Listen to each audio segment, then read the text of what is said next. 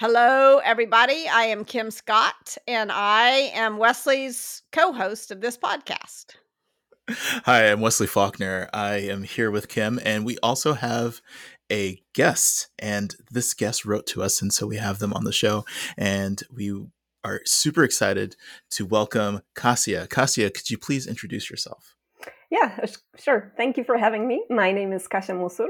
I'm based in Berlin. I'm a founder of Vent, which is a small startup. We're focusing on supporting people who are suffering under toxic leadership.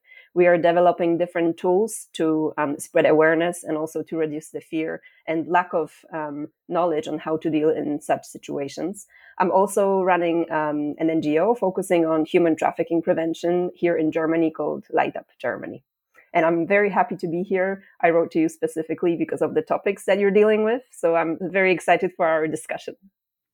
And I'm really excited to hear more about how you are how you are helping people build solidarity to deal with toxic leaders. I think we've all had some unfortunate experiences, and it's like one of life's mysteries is why toxic leaders succeed so often. Like, why don't we create consequences for that kind of behavior faster? And I think it starts I think it actually starts in middle school, but but that's maybe a whole other topic.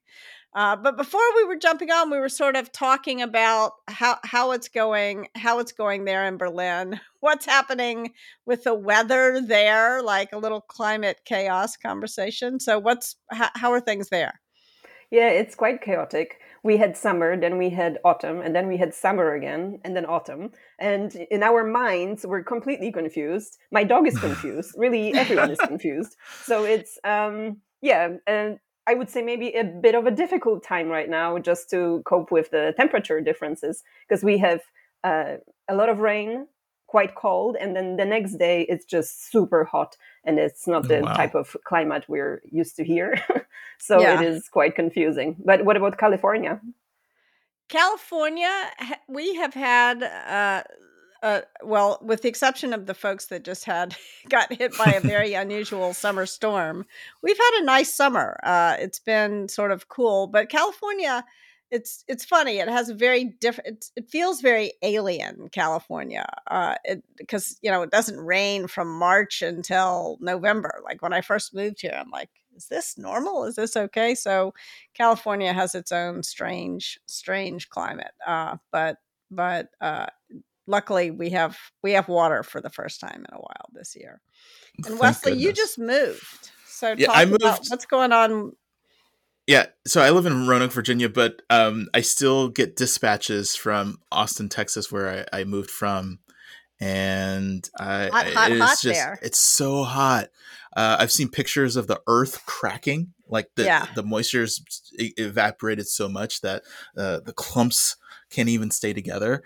I saw a story from a post on social from a friend of mine whose daughter went outside barefoot, and they came back and they had level Blisters? 2 burns Oh on my their feet gosh. from how hot the pavement was. Wow. And it doesn't seem like it is gonna let up anytime soon. It's gonna be hot all the way probably through Halloween. Oh my gosh. And it's just like, oh my gosh. And of course, being here in Virginia and a warm day is like in the low 90s. And so it's not so bad here, but that's also rare. But it's being in the mountains, we have elevation as well. So it gets cooler as you go up. And it's almost, I have this perspective of like, you don't have to stay there. Everyone who I know in Texas, move here, be my friends here. Let's be together again and have some salvation from the heat. I know there's a stay and fight kind of mentality, but we'll get into the political stuff probably later. But without consciousness and mitigation, it's hard to find a state of relief from that oppressive heat.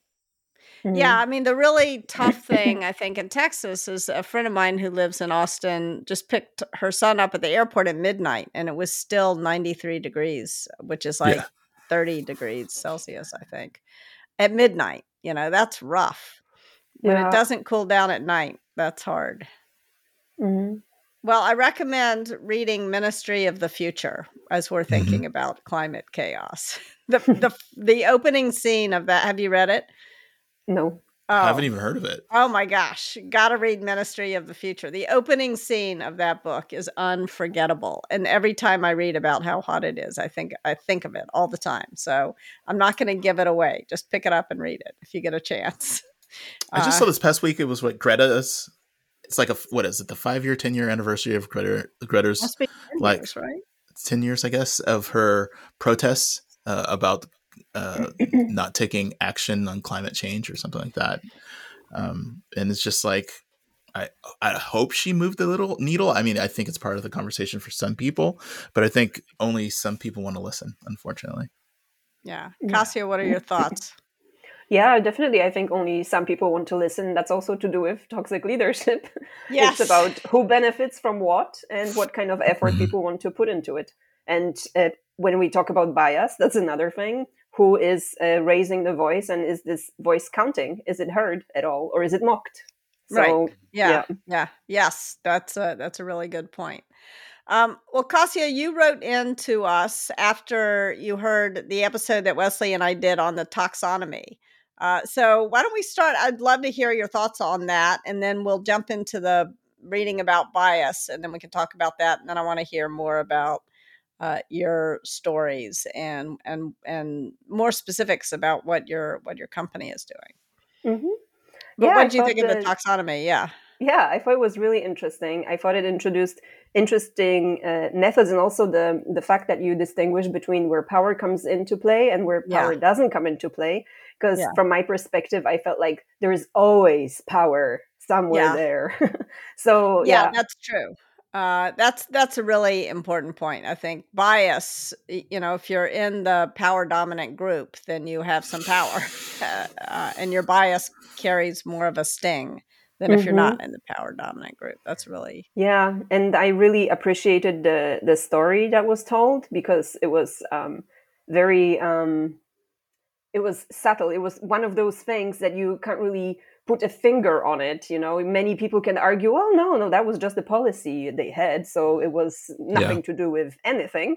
But you just know, especially when you're experiencing it as the target, then and then it's really like when you were saying why it's toxic leadership, why is it so tolerated? It's because people don't raise their voice, people don't speak up, people don't describe these situations, and then the next person that experiences it doesn't know that it's a valid point. So I think it's great that these stories are being told, and for the wider public as well, so that more people can recognize what's happening to them. Yeah, and that was the story about Wesley getting it, not being allowed to check in when he had already prepaid a reservation. Which is it's hard to attribute that decision of that person to anything other than just blatant racism. Yes. Yeah. Well, I recommend listening to that episode for sure. Yes.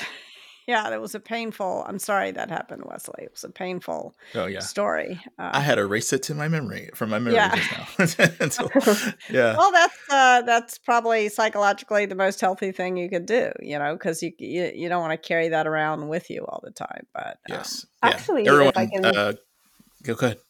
Yeah, I just wanted to say that because part of my work is I interview people to hear their stories and to find ways what could be helping them. And a lot of the time, people don't remember their stories. They know they have a story they would like to share, but it's as we talk, it's only coming up again and coming up again. And they're quite surprised that they forgot that it was such an important and big part of their life, and they just suppressed it. They had some little just, memories, but not a proper story. And then when it comes back, it also has a physical effect on them, and it can be quite tough. But I think it's quite normal to just repress it. Yeah.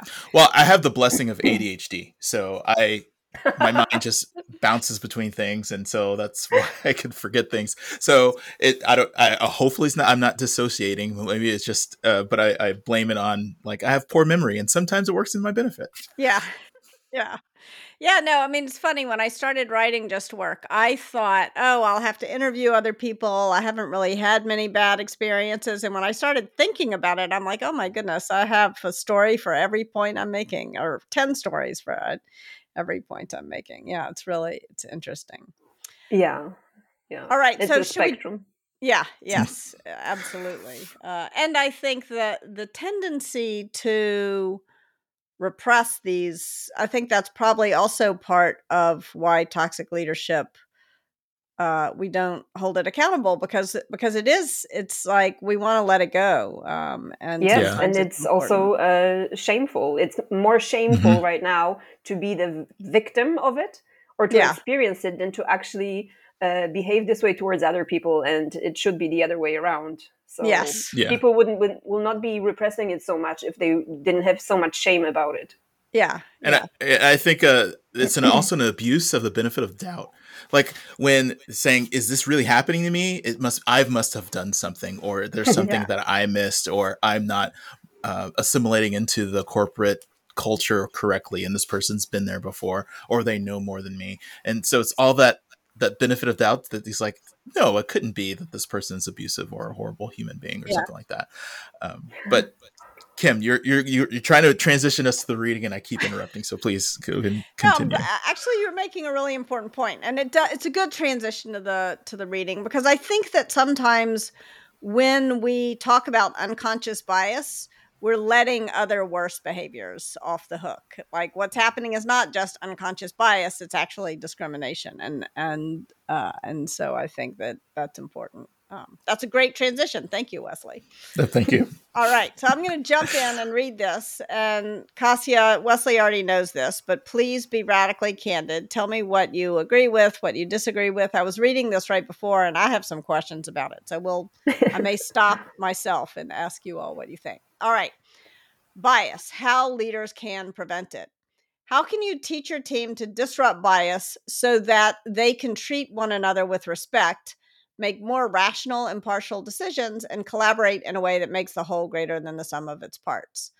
Much has been written about unconscious bias training, when it is helpful and when it can backfire. I'll say this: there are some trainings that are enormously helpful and others that aren't. The thing that most often goes wrong is that it leaves people clear about the problem, but unclear about how to fix it. This is a recipe for paralysis, or what I think of as bummer liberalism. Luckily, there are plenty of things we can do to solve the problem. I'd love to get your thoughts on that term, bummer liberalism. You laugh, but I don't want to. I am a good liberal, so I don't want to. I don't want to attack my own. Anyway, the key thing for leaders to do is not to boil the ocean and try to educate their teams about all the biases, or bias as an attraction, as an abstraction. Rather, the idea is to teach a team to disrupt the biases relevant to the actual people in the room. Trying to be aware of every bias it might possibly present is too much. Also, there are very few absolutes. What might work for someone, or even many people, won't work for others. The point is to listen when someone tells you that your use of language bothered them, and to be both kind and clear when someone's language bothers you. For example, I hate it when people refer to adult women as girls, but I don't speak for all women. Others don't mind. But if you're working with me, please don't persist in calling me a girl, justifying the choice of words by telling me that other women prefer to be called girl. You're not talking to other women, you're talking to me. Of course, if a person has a deeply ingrained habit of referring to women as girls, I need to be patient and persistent for as long as I can tell they are trying to change that habit of speech when talking to me. When they're not going to be able to change the habit after I tell them once. And of course, I don't get to tell them what words to use when interacting with other women. Yes, it would be nice if there were absolute rules, but human communication has never followed predictable rule based patterns. We need to adjust to how we are talking depending on who we are talking to. Creating a culture where people can educate each other about specific biases will disrupt bias before it disrupts your work and your relationships. All right, so I'd love to get your thoughts. Lay it on me. Kasia, let's start with you. Yes, well, first of all, I think it excludes the leader a bit. It talks about what a leader can do for their team not to use Yes. bias, but I believe it all starts with the leader. So the Yes. leader should look at themselves first, because it Yeah. will impact how they hire, who they hire, what they tolerate, because they could be massively biased and then introduce someone external to bring in the training, and the training Yeah. will be perfect, but still they lead by example, and the fish Yeah. rots from the head. So Yes. people will immediately see that, okay, yeah, that's what we should not tolerate, but it is tolerated. So I think that it should emphasize the leader themselves and what responsibility they hold for that culture and what it looks like, that they have to be the example. Yeah, I think that's a really good point. And as I go on in the chapter, I talk about this bias disruption sort of waving a purple flag, and the leader has to make themselves the has to encourage people to wave the flag at them first and to reward that kind of disruption rather than to punish for it. Yeah, I think that's a really important point. And then again, when you layer on power and you get discrimination, you need to sort of design your management systems. Really important point. I Yeah. think Kasia is exactly right in terms of the leader sets the example and kind of dictates how people should behave. But I want to draw out this point where you said patience and persistence in relation to being called a girl by someone who might be repeatedly used to doing that. And it'll take some time for them to get acclimated to how others would like to be treated, even though that they have this history. One thing that I wanted to say is, especially on the leader and especially on the individuals, is that reinforcement is important. So someone Yeah. can do a training and then they leave, but you need to make sure that you are all practicing and you have the persistence to keep practicing and keep making sure that this stays top of mind.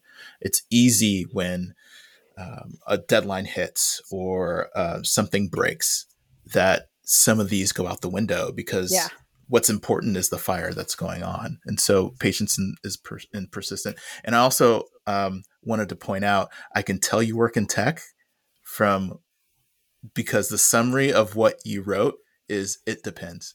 And Yeah. that is the ultimate tech answer for any question. It was like, oh, it depends. You can do this and this and this. Yeah. And it also brought it go ahead. But I was going to say one more thing, but Go go ahead. ahead before I do that. Here's the one absolute that I tell my kids anyway. I'm like, my kids are both white, and I'm like, there's one absolute that you're never allowed to use the N word under any circumstances. Like that's but if like my daughter, for example, says you guys, bugs me, but it's up, it doesn't bug her and her friends.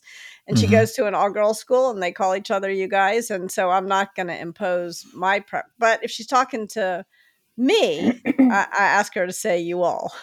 Mm-hmm. Same. Funny that you brought up your kids, because I was going to bring up the thing I was going to talk about, siblings. And how two siblings can squabble when a third person comes in. It's like, oh, you can't talk to my sibling like that. Yeah. Even though that they're acting the same way. And that how talking about this in a team or a department or a company level, that scales kind of the same way. The closeness matters in the way that you talk to people and the familiarity that you have with each other.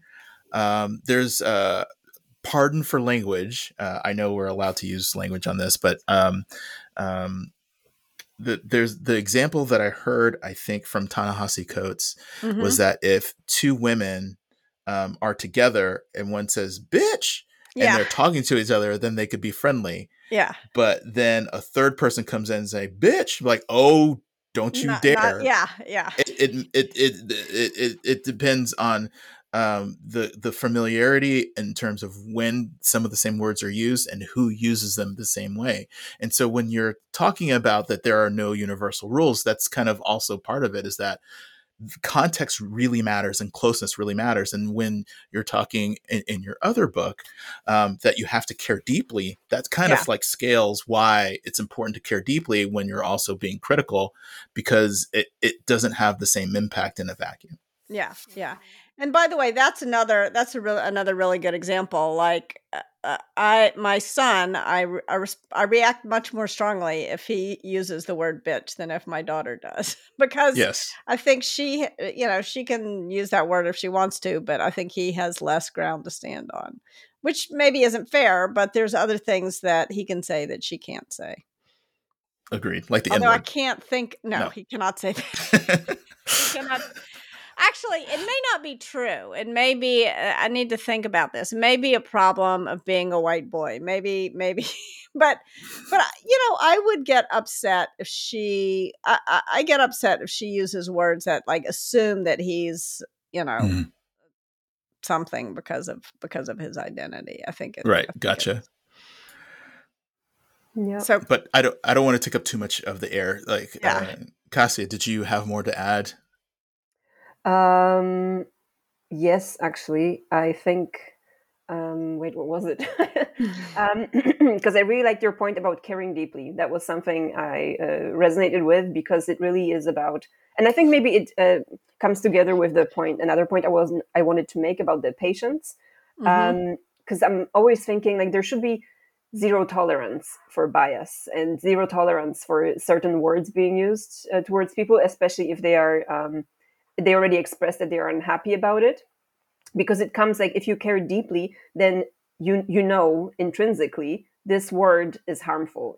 This person doesn't feel good when I speak to them this way, and maybe there is a slip up, one or two, but there is I believe from my perspective there is a very very small window of opportunity for this after you've been told, and especially if it is harmful words, because people can be used to discriminating since they were very young, and then they just carry on, and letting them have that time, I think, considering the harm that it can cause, I think it should be as limited as possible. I think so. What about, so I don't know, it's very common that people refer to a group of people as you guys. And, that bugs me. And I was working with the CEO and he understood why it bugged me and he was working on not doing it. But this had been like a habit of speech since he was young. And I felt like I had all kinds of tolerance for it because he was genuinely trying, but he kept slipping up. And I think we all have had those experiences. Like another example that where I think that tolerance, persistence is important, but also some level of tolerance. So, for example, in the book, I hired a bias buster, and she told me that I tended to use sloppy sight metaphors. So I would say we're blind to when what I really meant was we're unaware of. And I felt like this was a really important point, and I really cared. In particular, because one of the other editors that was helping me with the book is blind, and I didn't want to use language that was going to make it harder for him to do his job. So I really cared. I really was aware of it, and I really thought I had fixed the problem. But then when I turned the book into the editor, I did a quick search, and in a 350-page book, I had used sloppy sight metaphors 99 times after I was aware of it. And so that was like, that gave me some insight into what it is to be the person who's causing harm and who's trying to do better, and why I think that there are times, I mean, and it's hard to distinguish intent, like sometimes people just don't care and they keep Exactly. doing it intentionally. Yeah. But as long as they're giving you some evidence that they're trying, then I think tolerance is called for. I don't know. What do you think? Maybe I'm wrong about that. Yeah, I think this is a good distinction because, unconscious bias, I think it's still, when you think about human beings and you think about their inherent dignity, and you feel that people should be equal, and you have this bias that they're not. That's why you use girls against women, because that's making them smaller and younger and less, I don't know, with less agency or less power. That's why you use other words which are making people smaller, because you actually have that belief that they are. Yeah. So I would argue if you have that belief, then it's a prejudice. It's not a bias. Usually bias is unconscious. And when you stop and think about it, you don't actually believe that thing. If you stop and think about it and you do believe that thing, then I would argue that's a prejudice, and you need a different kind of intervention. I think still even prejudice, like if people actually think about what they're doing and saying, whether they're prejudiced, whether it's bias, whatever you call it, people will actually find that they don't think this way. And that's why I think education and awareness is the best way to solve that issue. Because deep down, I don't think anyone would really, really believe it once they were educated to what that really means to be human, how we all come together and what are our differences and similarities. I think it's lack of education and it's lack of awareness. I could see both sides if I can. Yeah. So, Kim, from your perspective, it sounds like if the person's trying, then that they understand and recognize that what they're doing is harmful, but still they can lapse into habits. And Kasia, you're saying that if they really did understand it, they would really, I mean, they should be able to get on the same page relatively quickly because they understand that every time they do it's harm. I think the missing piece, and we talked about caring deeply, but I think the missing piece is compassion, where I was talking to someone the other day, and they're just saying, "Hey, I see you're no longer on X/Twitter or whatever," and they asked me why. Yeah, and I said, "Well," and they said to me, like, just discovering, like, I heard that Elon Musk is anti-trans, and is that why? And I said that's part of the reason, but it's more complicated than that. But more of that, he is not only anti-trans, but he has a trans daughter. And when asked about his kid changing their last name to disassociate with them, he said that you win some, you lose some. Oh my God! In response about his kid, and then when about the stories of rampant racism in the Tesla manufacturing facilities and how nothing was done and how they lost millions of dollars in lawsuits because of the court cases, and how he decided the word cis is now a hateful term and you can get your account suspended or you can be penalized for using it. And I said, and I'll just stop there. Because there are so many examples. And it's one of those things where it's like, it's not, I hear a thing, I hear it bothers you, but do they know how much it bothers you? Do they understand how harmful it is? Do they understand the magnitude or the depth of how you've been injured or the trauma surrounding that? So it's one, they hear you, but do they really understand? And I don't know if it's that they don't ask enough questions or they cannot relate it to something personal in their life to anchor that, to make it take up more room than it does from a conversation or at least an expression of how it can be harmful. Yeah. So yeah, I think that's a really important point. Like, do they understand? I mean, maybe I think of myself as an optimism, but maybe I have the darkest assessment of human beings of the three of us, because Kasia, I used to believe what you believed, which is if people were really educated, if they really understood, they would have compassion. They wouldn't believe that some people are inferior to others. But unfortunately, I've come to believe that there are people who really believe that they are superior to others, and that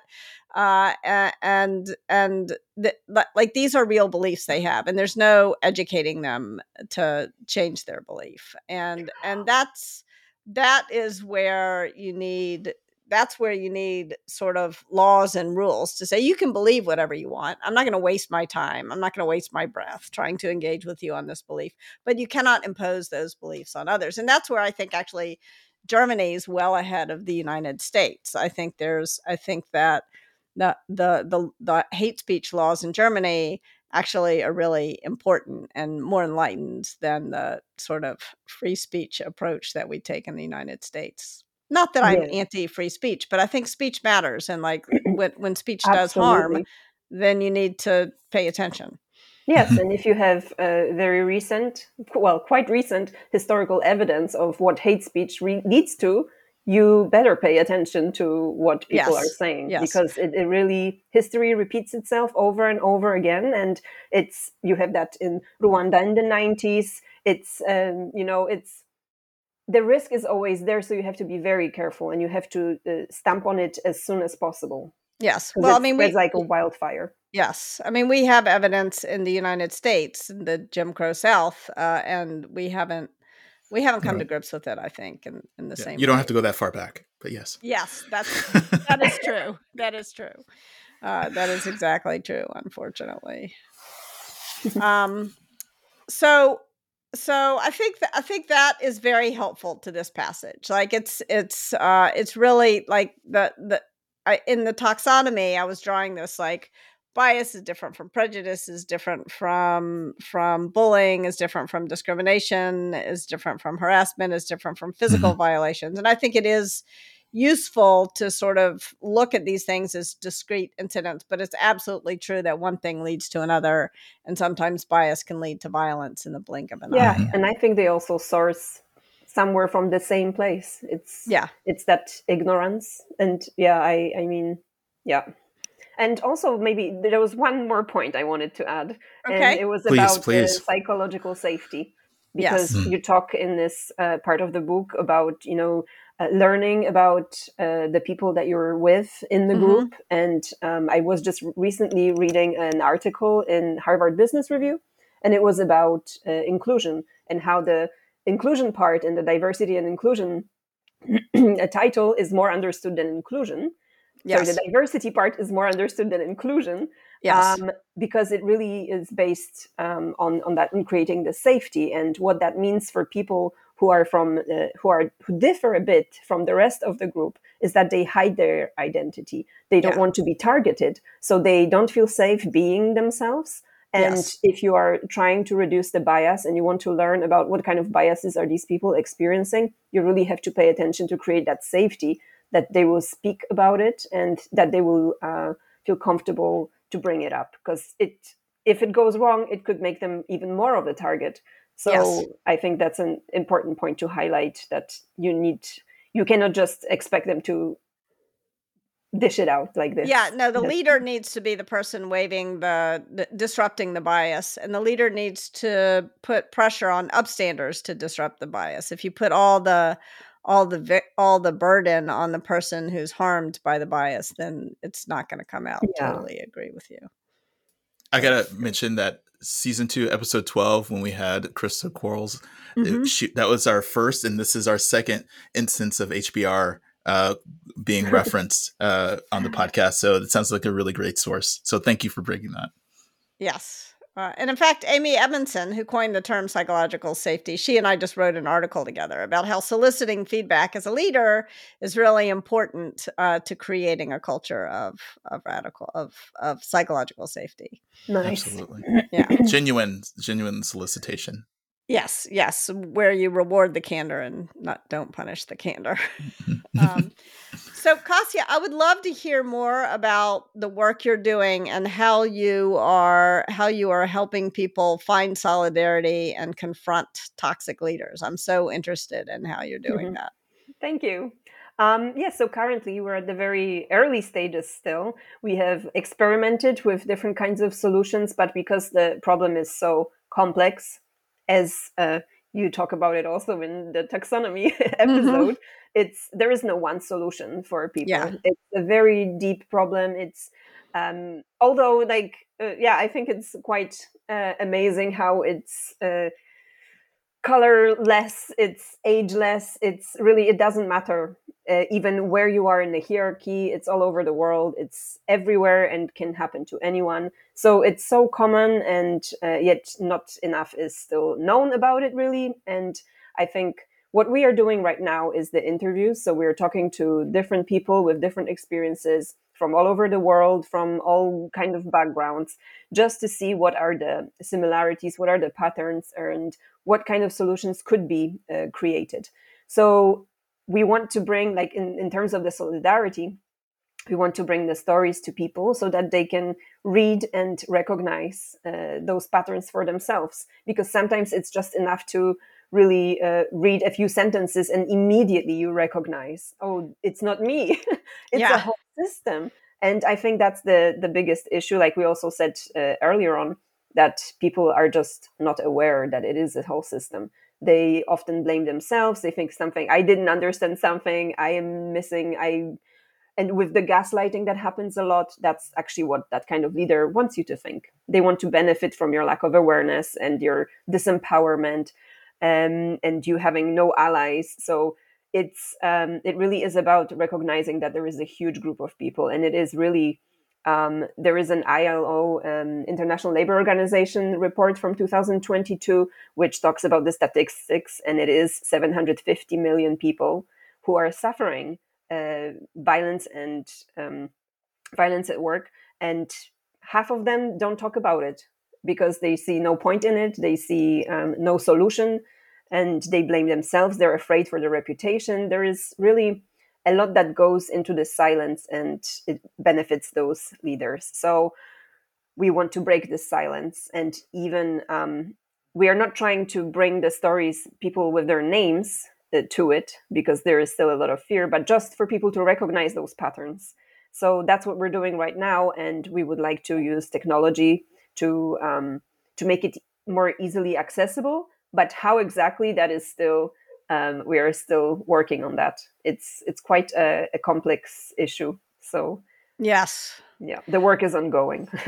Are you familiar? There's an American startup called Callisto, Yes. and it's So I think their approach, Callisto, is mostly for reporting sexual assault on college campuses. But I think their Jess Ladd is a person who started it, who I really admire, and I think there's something there. Like if a bunch of people experience bias, or you think it's bias, or you think it's prejudice, or you think it's bullying, or you think it's discrimination or harassment or violence at work, like can you report it anonymously, and then you put folks in touch with each other, and then it dispels gaslighting at the very least. Yes. And maybe if they want to take action, it makes it much easier.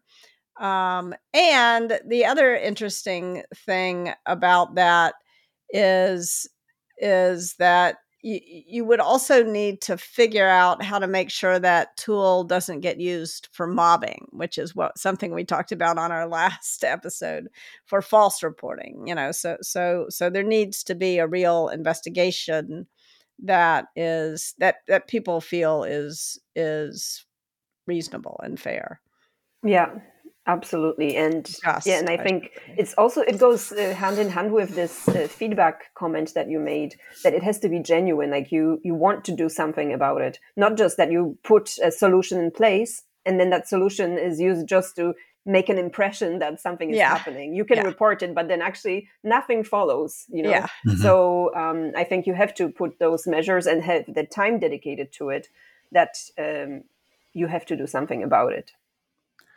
And I hear that you're it's really important to get these stories. It's almost I think when we talked to Minda Hartz about, feels like in her book that you almost have to gather evidence to say this is valid. These stories that you're collecting shows that it's not a one-off, which I think is part of the gaslighting, is because we feel like alone and that we cannot share and the same kind of experience as others, and this allows you to do that.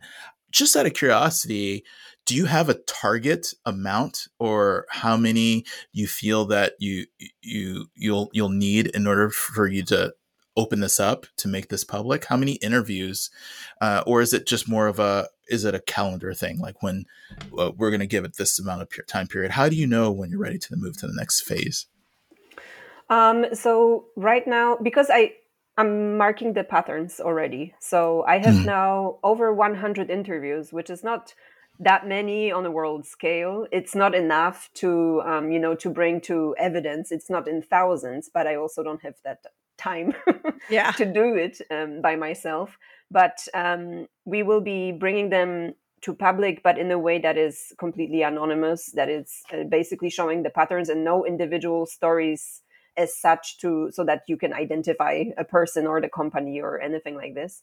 But I don't have a number limit, and I'm always very grateful when people want to talk about it. Whenever people contact me, I'm regularly advertising that I'm doing these interviews, and I see value in them. Just alone hearing people's stories, giving them the space, that's already extremely valuable.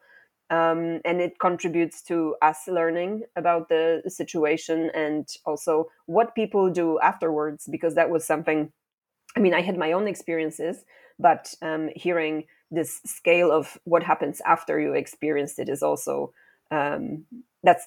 I think maybe that's even another topic: how to recover from it, but also for the leaders who you go into another job and there is a leader who is suddenly faced with a person who is completely traumatized, and Yeah. how do they deal with this without re-traumatizing, without being completely lost in the situation. So it's really a lot comes into it, and the more people talk to me, the better. And yeah, as I said, it's the number is in hundreds and not in thousands, so it's still it could not be it's not a representative sample that I could use as But I, evidence. Yeah. but I really admire what you're doing, because there's a lot of evidence that shows that when we tell each other stories, our brains actually get on the same wavelength.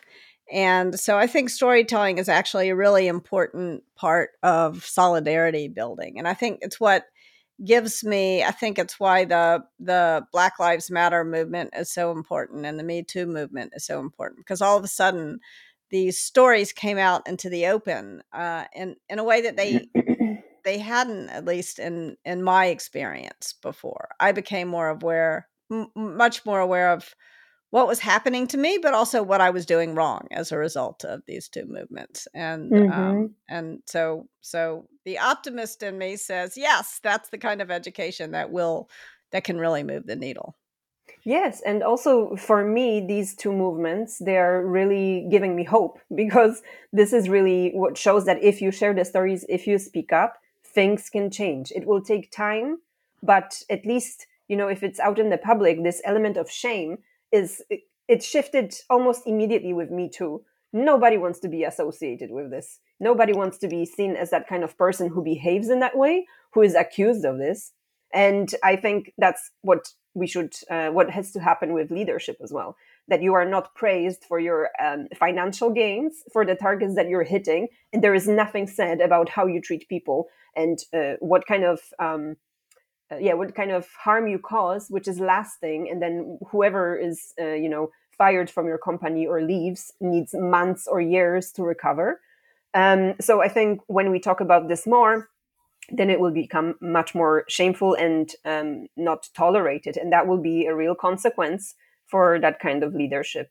Because, yeah, the more power they have, the more the same kind of people they recruit and promote. And then we're always in the same circle. I think this is admirable that you're going to tackle this. This is huge. This is something, like you mentioned, is persistent.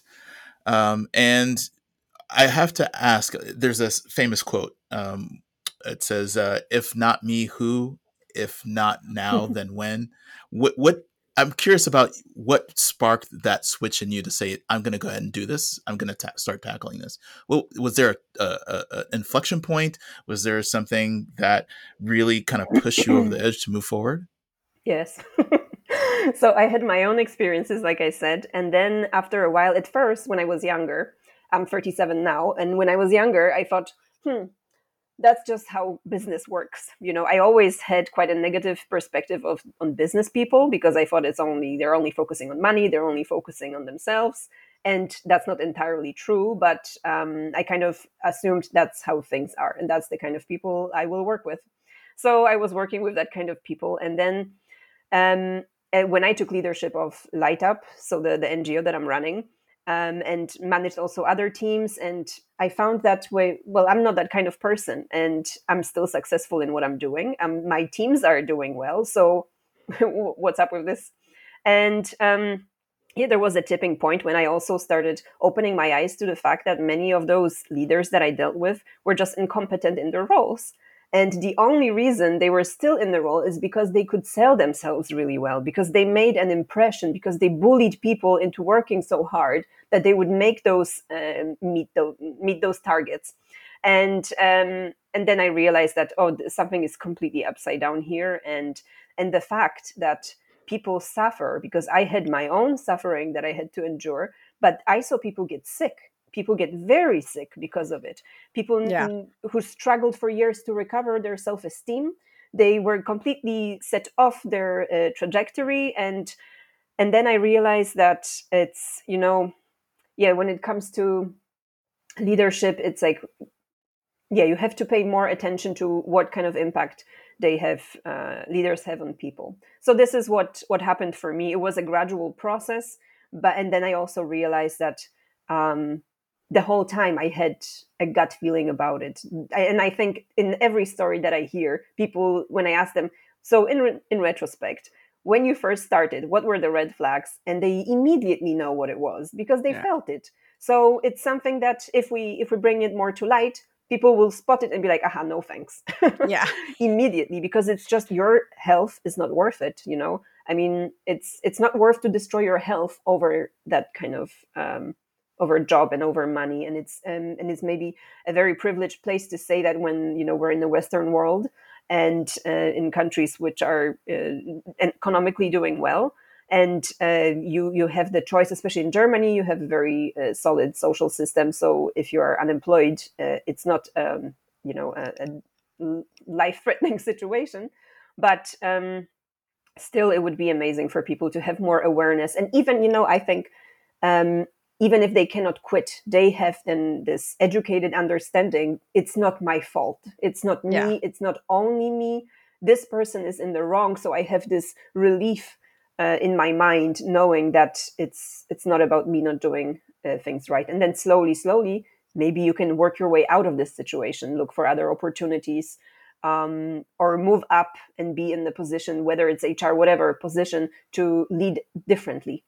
So yes, that's a I long. love that. Yeah. I love that. Wesley, how do you feel about storytelling? Or does it leave you with the same kind of optimism that it leaves Kasia and me with?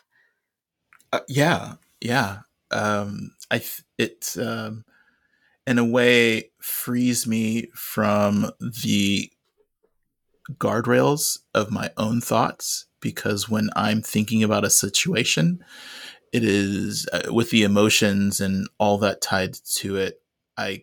The outcomes feel like they only go one way. But when I Yeah. hear someone else's story, it allows me to free myself from that personal investment of myself and be able to look beyond myself and into their story. And cognitively, I can feel the edges and the directions differently, so that it's almost of when someone who was watching football on television is like, oh, why did they pass to that person, or why Yeah. did they decide to go to that direction? Where having that separation kind of frees me from a cognitive perspective to feel like at least I have some understanding and I have some insight where I wouldn't in the other way. I love this. Yeah. Yeah. Yeah. I think that kind of education is really it's like if I may feel like I'm weak because this is happening to me, but when I read someone else's story, someone who I admire and it happened to them too, then I'm like, oh, the problem is not me, the problem is not them, the problem is, the culprit, the person who did the thing. Yeah, but And you know that what? That's another thing. I'm sorry to interrupt you, but it just reminded me that I also worked at a place where we were 9 teammates, and each of us individually thought, I am the worst one here. yeah. And we thought that for months, almost a year, without realizing that the leader speaks to us individually in such a way that each of us feels like this. And then in front of the team, we're all like, oh, I'm trying to perform really well so that, I'm as good as my teammates. So it doesn't even have to be a stranger. If you break Yeah. the taboo, immediately just the waterfall goes and you realize, wait a second, we've been all treated Yeah. really badly here. Yeah. Yeah. That's the important thing about solidarity. I know we're just about at time. There's one thing that I learned that I would like to get your perspective on, Casio. As I was writing Just Work, one of the many I got, I think I wrote it in Google Docs, and I had about 100 people read it. So I had a lot of feedback. And one of the people who helped me a lot is a psychologist, and she said there's a big difference between shame and guilt, which I had never been aware of. And she said people, when they feel ashamed, they rarely change their behavior because they feel ashamed, but they often change their behavior when they feel guilt. So shame kind of invokes this fixed mindset and you just avoid it. Shame sends you into denial. Whereas guilt is like, oh, not I am a bad person, but I did something that's bad. I feel bad about it and I want to make amends. I want to make it right. Mm-hmm. So that was really interesting to me. So I don't know what you found in terms of dealing with the people who cause harm, trying to change their behavior. If you found anything like that. What I actually found interesting was leaders reaching out to me to find out, am I a toxic leader? Because I did this and I did that and I feel bad about it. Like I'm losing sleep over something that I said. I'm losing sleep over something that I did. And I think, so I also distinguish between toxic leaders and leaders who are just not great at their job, because that's another thing, sometimes it's an element of training, how to give feedback, how to manage your own stress. There is a lot that goes into leadership. So I wouldn't call every leader who is difficult or who had an incident of behaving in a bad way that they are toxic. Toxic leaders, there is this element of consistency. There is consistency to it. And they are mostly focused on their own glory and on their own success or being perceived as successful. So to change this, I think it would be very hard to guilt them into it. I mean, I think really, so with shame, this is a really good one. Because there is, something that I think because they don't want to be perceived in a bad way. I think shaming the behavior would be a way forward. So when there is more awareness and people are shown to be, this is not acceptable, behaving this way is not acceptable, they will then adjust to behave in a different way, maybe. But I really think it's actually boils down, if we want to end toxic leadership, which is a very difficult thing to achieve. And that's not something that I'm actually aspiring to. I think it's far helping the people who are harmed by it. I think ultimately, my sense ultimately is that there have to be consequences. Like the truly, in the no asshole rule, Bob Sutton distinguishes between the bona fide assholes and the temporary assholes, and we're all temporary assholes some of the time. Unfortunately, I think I've never met anyone who was 100% of the time kind. And but anyway, the point is that when there are consequences for the behavior, then that's what starts to create change. So you want to make sure that you're not giving people who bully others high ratings, and that you're definitely not promoting those people. And in fact, there are a lot of companies, like Atlassian is a company who has the no brilliant jerk rule, and they will not give high ratings or promotions to people who bully others, no matter how brilliant they are or what results they achieve. And I think that when I was at Apple, they also did that you would get rated on three things: your innovation, your results, and your teamwork. And if you got a bad rating on teamwork, no matter how good your results were, your rating was bad. And I think those are the kinds of consequences that we need. Yeah, I think that's great. Consequences and prevention. So in the hiring stage already, then you don't have to deal with them later. You really have to pay attention and screen for emotional intelligence, and just this, whether there is, how much bias is there, how much, because you can do tests for this. You can still check what people deeply think about other human beings. So, and what is motivating them to be successful, and what success means for them. So and limit their power. Power often corrupts people who would pass those tests in the first place. And like how we started talking about climate change, where we are going to have to use all of the tools in order to mitigate this crisis. I think it's the same with dealing with toxic leaders and toxic environments. So we need to make sure that we stay vigilant and we try to do everything that we can. And what we also need to do is in this podcast. We've gone long, and so it's been a really great discussion. Thank you, Kasia. Thank you for spending the time to chat with us and to write to us so that we can get you on the show. It's been a pleasure.